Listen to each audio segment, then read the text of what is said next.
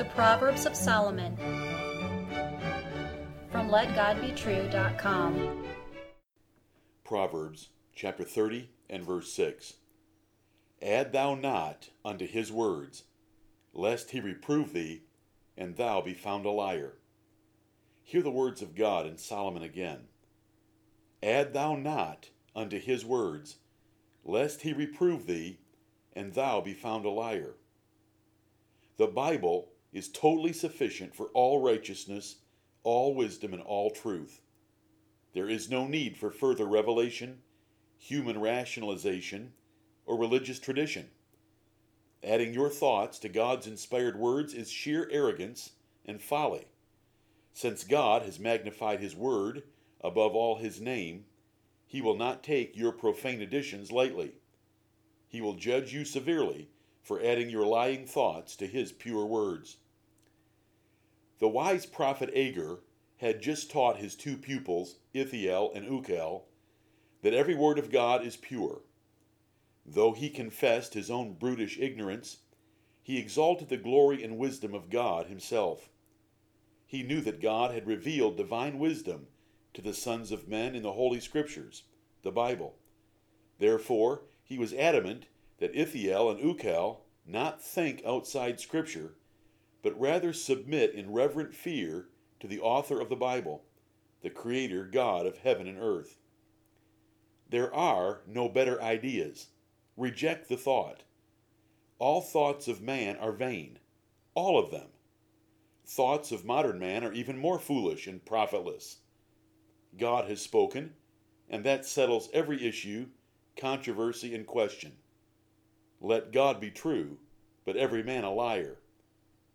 Progress in science or other fields of learning is the prosperity of fools. It is fool's gold. It is God's blinding judgment on men as they sink deeper into a moral cesspool of ignorance and depravity. The world is not a better place to live if you can smell folly. But Bible corruptors have been around for a long time. They have added to and taken away from the Scriptures from the beginning, when Satan began his conquest of the human family by altering the words of God to Eve. And they are worse today than ever, as Paul warned Timothy.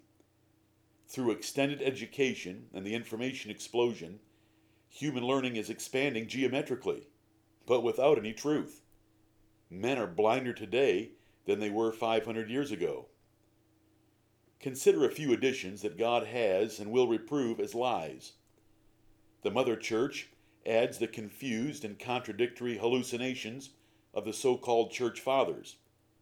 The Seventh-day Adventists add the visions of the afflicted Ellen Harmon. Mormons add the plagiarized fantasies of Joseph Smith.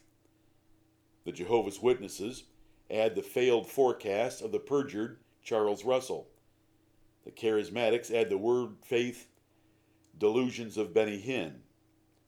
Premillennialists add the futuristic speculations of Hal Lindsey and Tim LaHaye, and contemporary Christians add the psychobabble of James Dobson. Look around. Men have added all kinds of heresies to God's words.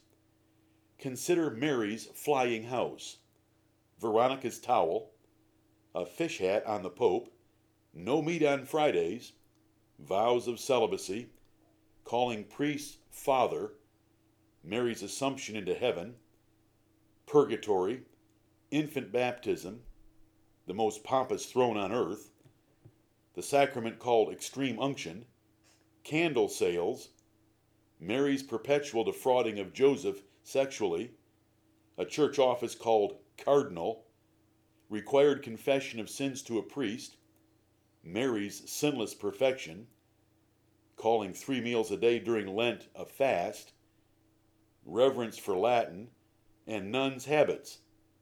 And these are just a few of Rome's additions to the Word of God. Listen.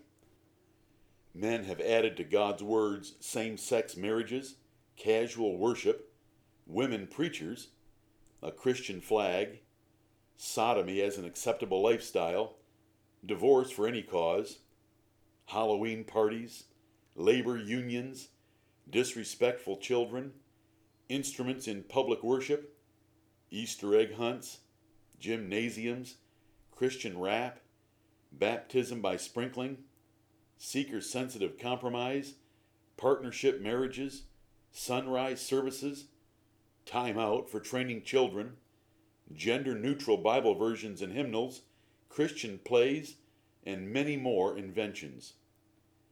The proverb before you teaches wisdom. God has revealed knowledge and understanding in His Word, and He offers it to those that will read it for themselves or hear it from one of His preachers. What will you do with it? Or do you prefer your own thoughts, or the thoughts of other men? Have you joined a church that adds to God's words? You have been warned. He will reprove and expose you as a liar for adding to His words. Humble yourself before His words today. Amen.